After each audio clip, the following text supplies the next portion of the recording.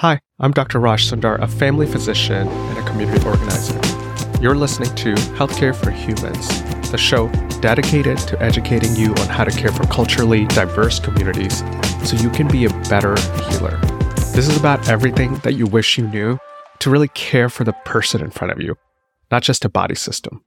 Let's learn together. Welcome back, everyone. This episode is a bit different. Let me tell you how I got here. When I think about what can make healthcare more human, I usually start by reflecting on my own clinical experiences. Something makes me wonder. Then I can't stop thinking about it. Then I let my curiosity take over, leading me where it wants. So for this episode, this is how it started. I was caring for a Nepalese patient during her pregnancy. As a primary care physician, my MO is building relationships, even if it's often with those very brief 20-minute spans over several years, right? Usually that's how long it takes. But pregnancy, it's different. I get to build something quicker and deeper over the span of 9 months. It's a journey that's more intense, ending with the delivery that I'm usually present for and ends in me caring for their children over those taxing, intense, and ineffable feeling of the first few moments and weeks with your baby. In this case, this patient of mine, she had come to the US as a refugee, carrying with her a life story that left me in awe. I won't share too much of her story, but she didn't have much access to healthcare back in Nepal, and she carried that trauma to the US. It affected what she thought healthcare would be like, what she expected out of it, and how she interacted with it. This matters to all of you who care for people from different countries. They have their experiences in their own countries. That's going to color how they experience healthcare wherever you are. That got me thinking, how can we support communities both here in the US and in other countries like Nepal? That question led me to outreach and research until it took me into a world I never expected to enter. I ended up connecting with a remarkable surgeon in Nepal. Yes, Nepal, if you believe it, whose story shines a light on what it means to help others care for their own people and what it means to support those communities. Dr. Shankar, an expert at repairing clefts and burn injuries, is who I'm talking about.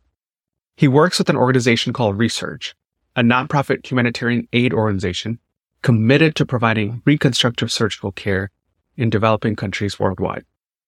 For his work, the American Medical Association honored him with its Nathan Davis Award in International Medicine, and His Holiness, the Dalai Lama, honored him with this Unsung Heroes of Compassion Award. So, what all has he done? Here's an example. In 1999, way before people were thinking about this, Shankar established the first research surgical outreach program. And today, more than 90% of all research surgeries are performed by developing world surgeons like him. He even created the first medical residency program in Nepal's history for plastic reconstructive surgery. And that's not all. Shankar's journey is a testament to persistence, to overcoming systemic barriers, and to relying on support from serendipitous friends along the way. You'll hear about that. It's a story about hiring for attitude and then training for skill because, you see, and you know, surgery can be taught, but compassion is trickier, especially if the gap between the lived experience of you and the patient is vast. And finally, it's a story about an organization, Research, that's not about being saviors by sending surgeons for one-off trips. We know that can be helpful, but it's actually about training surgeons in their own countries. As Shankar puts it, it's not just about giving someone a fish or about teaching them how to fish. It's providing them with the fishing rod, helping them create fisheries, and ensuring they'll be successful moving forward. Now, what does that look like? Here's Shankar Rai. Welcome to the show, Shankar. Thanks for joining us. Thank you. I wanted to first start out by talking about your story, which I do with all guests. What led you to be where you are right now? Specifically, I went to medicine because of my father, actually. He wanted me to go to medicine. I wanted to become an engineer, but he said, no, you should go to medicine. So I went to medicine. Before reconstructive surgery, I was a health assistant, similar to your physician assistant in the US. It's a 3-year program after 10 years of schooling. It's more like a pre-medical course. And after that, I went to a very remote district in a health post. It was a real remote place where I was the only person to take care of any health matters for a radius of a day's walk. And there I had some medicines which I could dispense, but there was nothing I could do surgically other than sewing up some lacerations and maybe fix some simple fractures, because I used to have some plaster material, so I could treat some simple fractures. Medically, I could keep some medicines, so I was happy. People used to come with bronchial asthma or peptic ulcer problems, and I had some medicines, basic medicines I could dispense. So I always thought that to become a very useful doctor, I had to become a surgeon. So then after 18 months, I came to Kathmandu again to join the medical school to do my undergraduate degree. And right from the beginning, I was very interested in surgery. There was no surgical program, no postgraduate programs in the country. Even for general surgery, there was no program in Nepal. So I had to go to Bangladesh. And luckily, I passed everything in time. So I came back as a general surgeon. When I came back to Nepal, there were several general surgeons, a few urologists, but there was only one neurosurgeon for the whole country of Nepal, and there was no cardiac surgeon. I'm talking about 1991, 92. And at that time, there were many Japanese surgeons working in the hospital where I used to work. And then I wondered, what are they doing? Who are these people? So I entered into the room, and then I saw a child with cleft lip on the table, and then the surgeon was marking. The child was already anesthetized, and he was marking. So I could see the whole thing in the beginning. And I had time, so I stayed there behind the surgeon. The surgeon was seated on a stool, and so he started operating, and then it took him maybe 45 minutes or so to finish the surgery. And at the end of the surgery, I could not believe my eyes. The child's face looked perfectly normal, as if there was no cleft. That really caught my imagination. I said, this is what I want to learn. This is what I want to do. So I introduced myself to the surgeon, and I asked him whether he would be kind enough to teach me how to do this kind of surgery. I told him that I'm a general surgeon. I do not know anything about this kind of surgery. Would you be interested in teaching me? Then he said, oh, sure. We're looking for somebody local who would learn these things from us and then provide this service in the country on a regular basis. So that's how I got introduced to plastic surgery. I love that you detailed your impressive story in 10 minutes with vivid moments. I can really picture it. You in that OR looking at the cleft lip and then deciding this is how you're going to commit your life to changing how things are working in Nepal. And I want to focus on two parts of this. One is yourself and getting trained up. I have a few questions about that. And then second is patient experiences. So let's start with your experience, because what I also heard from that story was mentors, people who are kind to you when you kept showing up and decided, I'm going to educate somebody who's eager to learn. And then two, you coming to the US and studying here to build up your skills. What did that support look like? So ultimately, you could become the surgeon you wanted, because a lot of people take that step and then they're not able to become a surgeon because their systems are hard and complex to navigate. The surgeon who facilitated the process of going to the US was not from research, actually. This was a surgeon, a hand surgeon working in Dallas, Southwestern Medical Center. So the plastic surgeon from Dallas was visiting the king here. And so he met the king, and then he came to know that there was no plastic surgeon in the whole country. This surgeon didn't know me at all, okay? So he went to the king and he told the king that, oh, it's surprising that you do not have a plastic surgeon in the whole country of Nepal. So I want to help you by training one. in the US. And then I was selected by him. I said, would you like to go to US to become a plastic surgeon? That's what he asked me. That was the second question he asked me. There was no chance of me doing plastic surgery, even though I was learning from the visiting teams.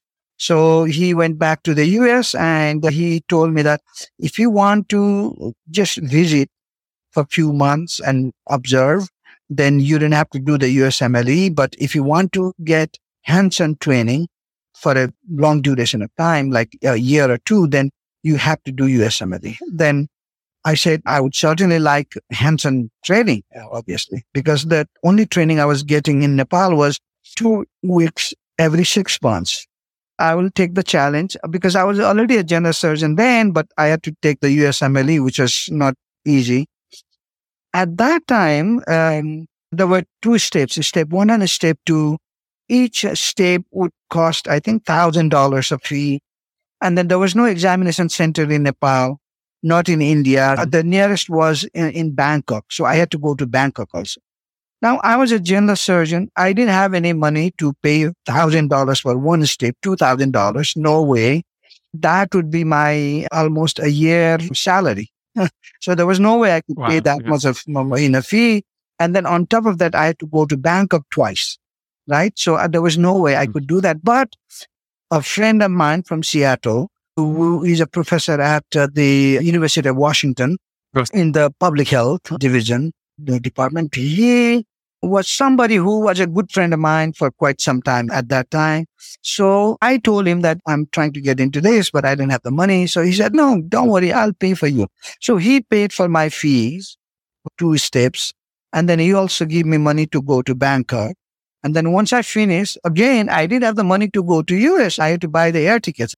And after several years, when I started making some money, I told him, I'm going to give the money back to you. But he would not accept it. Then the only way to pay him back was helping others, how he helped me. So I have helped several people afterwards, almost doing the same thing. I paid for the USMLE fees and paid for the airfare for a few of my colleagues. So I helped them financially to cover their expenses. In a sense, I feel that I paid him back.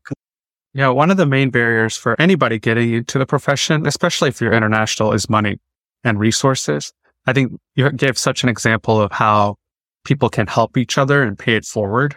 Or we make it easier with systems, not making USMLE so expensive, because that company makes a lot of money giving tests, finding ways to make it more accessible. That's another conversation to have too. The other thing that I wanted to bring up was you came back to Nepal, because a lot of people come to the US and stay. What made you say, after you finished the fellowship in the US, I'm not going to try to stay in the US and practice my craft here. I'm going to go back to Nepal.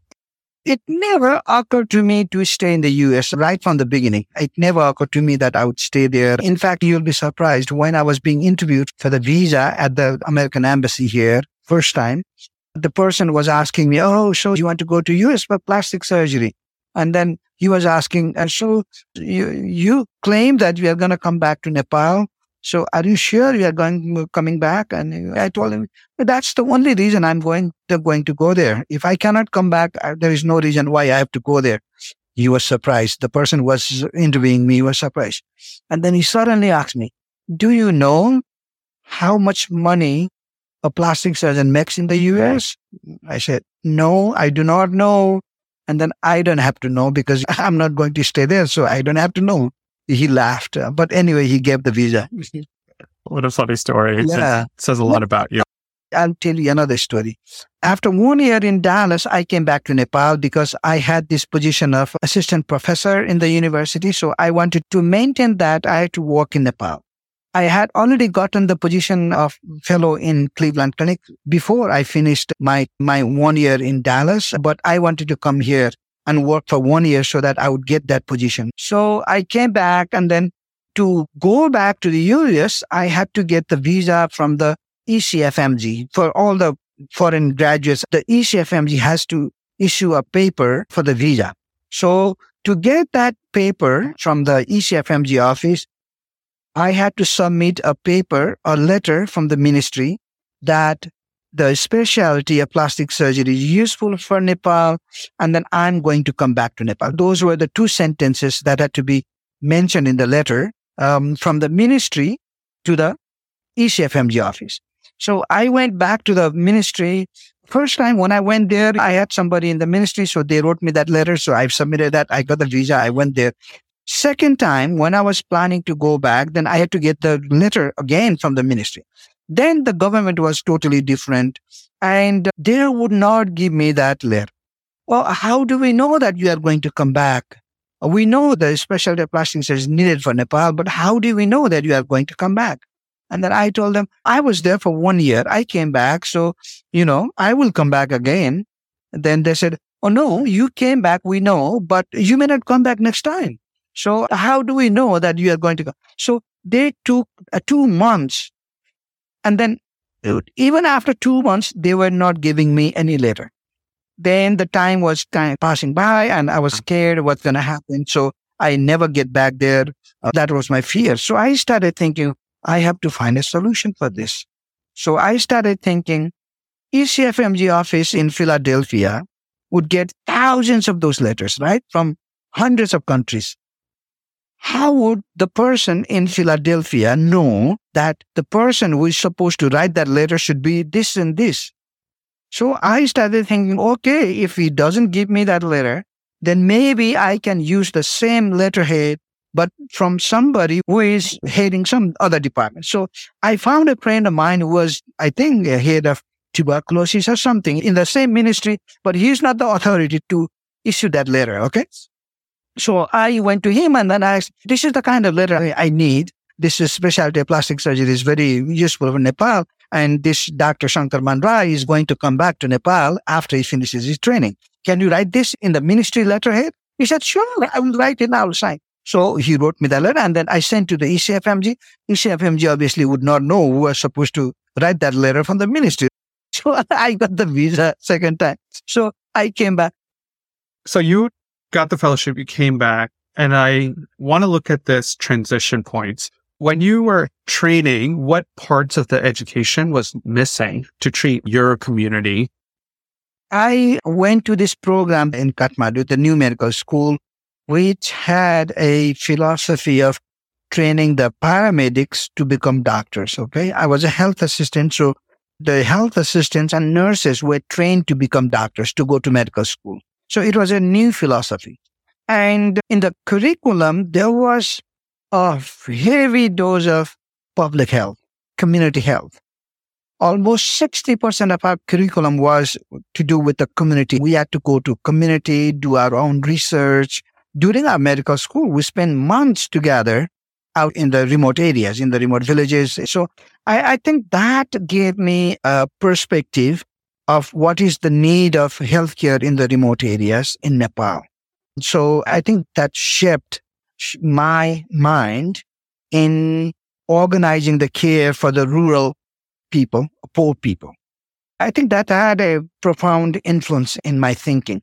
Number one. Number two, the training itself in the general surgery training in India and partly in Nepal, it was mostly hands-on training. Obviously, it was not technically very sophisticated. For example, the laparoscopic surgery was not there when I was there. It was just coming in.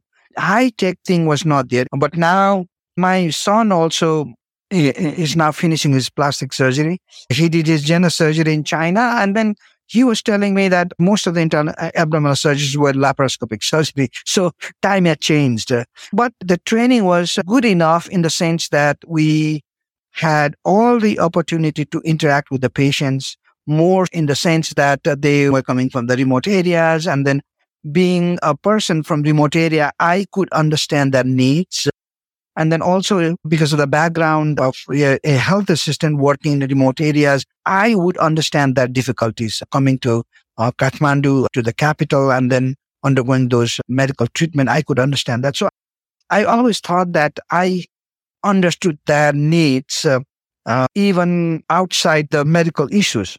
For example, their food habits, the way they would be having difficulty in the big towns, their difficulties managing money to undergo surgeries, things like that. I used to understand those things much clear it up. So that helped me also.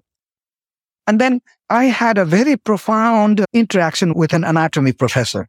And that I should tell you that story. And that has guided me.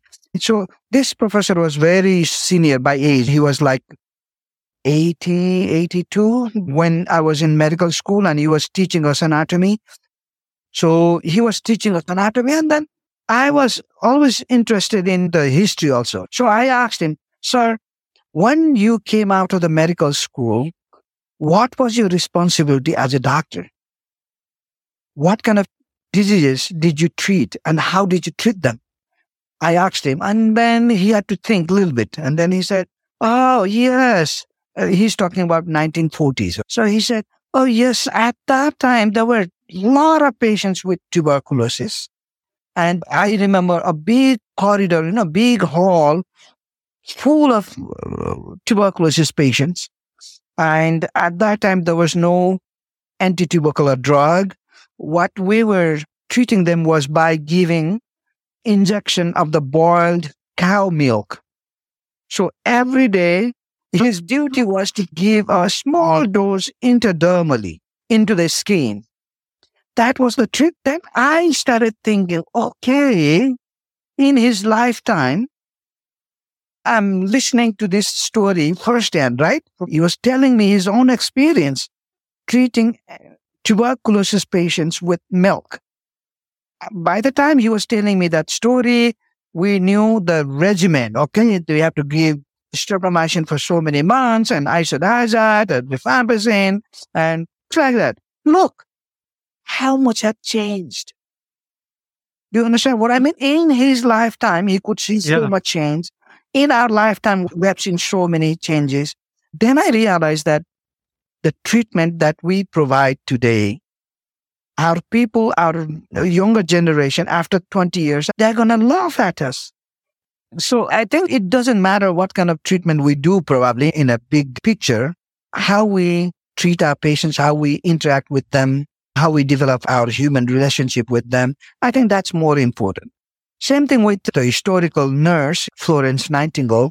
Imagine what kind of nursing care was there at that time, and then how many nurses have been there after her time and today. But we don't remember any nurse. We remember Florence Nightingale. Not because she practiced nursing at a very high level, but because she was humane. And then we remember her even today. No, that's so good, because part of what I hope to do with this podcast is remind people the importance of humanity in medicine. And I think what I'm hearing from you and noting is just that the actual science of medicine changes, as you said, from boiled milk to our 4 or 6 hour therapy, right? For therapy for tuberculosis. But the humanity part of it and the connections we make don't change. And doing that in a caring way is important. And you started out talking about how, because you were from rural Nepal, you understood what people are feeling going to the big city and how they were worried about their money and how it was overwhelming. So it helps to have people from diverse areas, like from rural Nepal, to care for people in that way. And when you're in leadership meetings, when you're creating organizations, I think you probably think about that. Okay, let's transition to research. Because you created a model and then decided to partner with research for other countries. I think this is part of your boldness. It was a very slow process. I didn't have the whole picture in the beginning. Things evolved slowly over the time. For example, when we started getting the help from research to provide that service, after the training, many times people think that, okay, you train somebody and then they will start providing the care. It's not true. I always give this analogy of teaching somebody how to fish. You teach somebody how to fish, but if the person who wants to fish doesn't have a fishing rod, they are not going to fish. So you have to provide them a fishing rod. I like that analogy a lot better, because I think people just get stuck in the first type of the analogy, whereas don't give a fish, teach somebody how to fish. And then, as you said, but what if they don't have a fishing rod?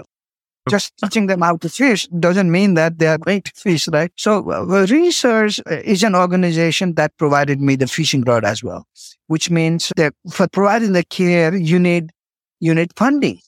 You have to travel, you have to buy medications, you have to buy sutures, you have to pay the anesthesiologist, you have to pay the hospital. There are a lot of things involved, right? So I was lucky that research connected me to Smile Train, who provided the funding for carrying out cleft surgeries. And then research also provided me the funding to do a burn reconstruction. Post-burn research also provided me the funding to train a new generation of plastic surgeons. The analogy is after you teach somebody how to fish, you give them the rod, then that's not enough. You start teaching them how to develop fisheries. So that's how research helped me, not just by providing the training, but also providing the support to develop this program. So it's not that I suddenly thought that right from the beginning I had all the plans. It's not like that. One thing led to another slowly over the time. But we came to the stage later on that we needed to train our own surgeons in an academic environment. So later on, we had to develop plastic surgery residency. So there was no curriculum in the university, so I had to write the curriculum by myself. So I consulted the curriculum from the American college and the Australian and also from the British system. What do they learn during plastic surgery residency?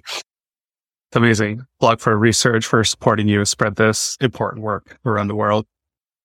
Well, as you're creating these trainings, going back to the caring and humanity part of what you're talking about, part of the curriculum is the science and the procedure and the skills. How do you also train people to be more caring? Because I think there's an image of surgeons being very proceduralist, right? I think that's the most difficult part of teaching, I think. That is something that you cannot so easily teach people. The person has to be of the mindset or experience in the past. It's not like teaching them how to perform a surgery. It's totally different. You can only teach those things by example, showing them how you do that. And if you don't practice that, and if you're just trying to teach others, that doesn't work. Surgery is totally different because surgeries, people will learn whatever they need to do, right? There is a need for them to learn that. But there's compassion, for example. It's difficult to teach somebody those things. But most people, they learn those things. But techniques, surgical technician, they will learn. They will watch video. They will read books. They'll go to another teacher. They'll watch surgeries. And they will learn those things because they need that. But the human part of the medicine is very difficult to teach, I think.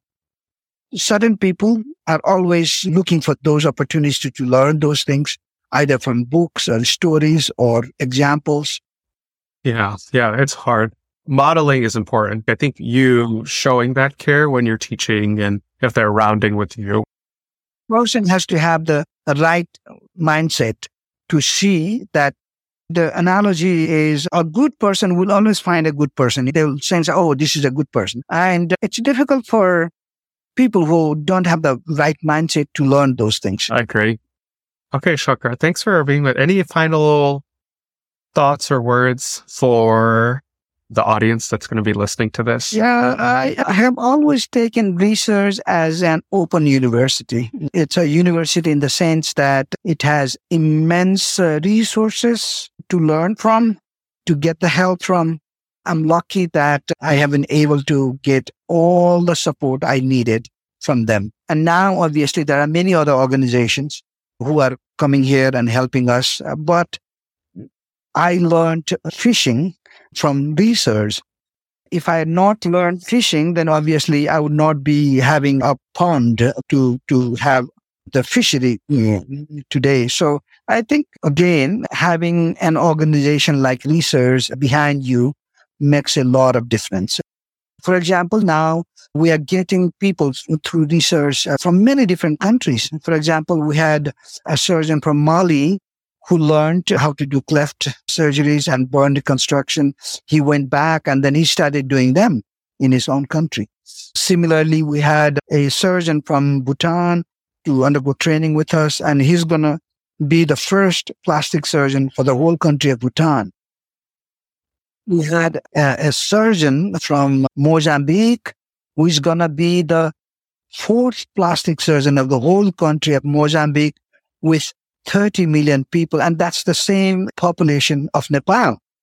So what I'm trying to say is that because of the help from research, we are trying to help research to multiply the effect to other countries.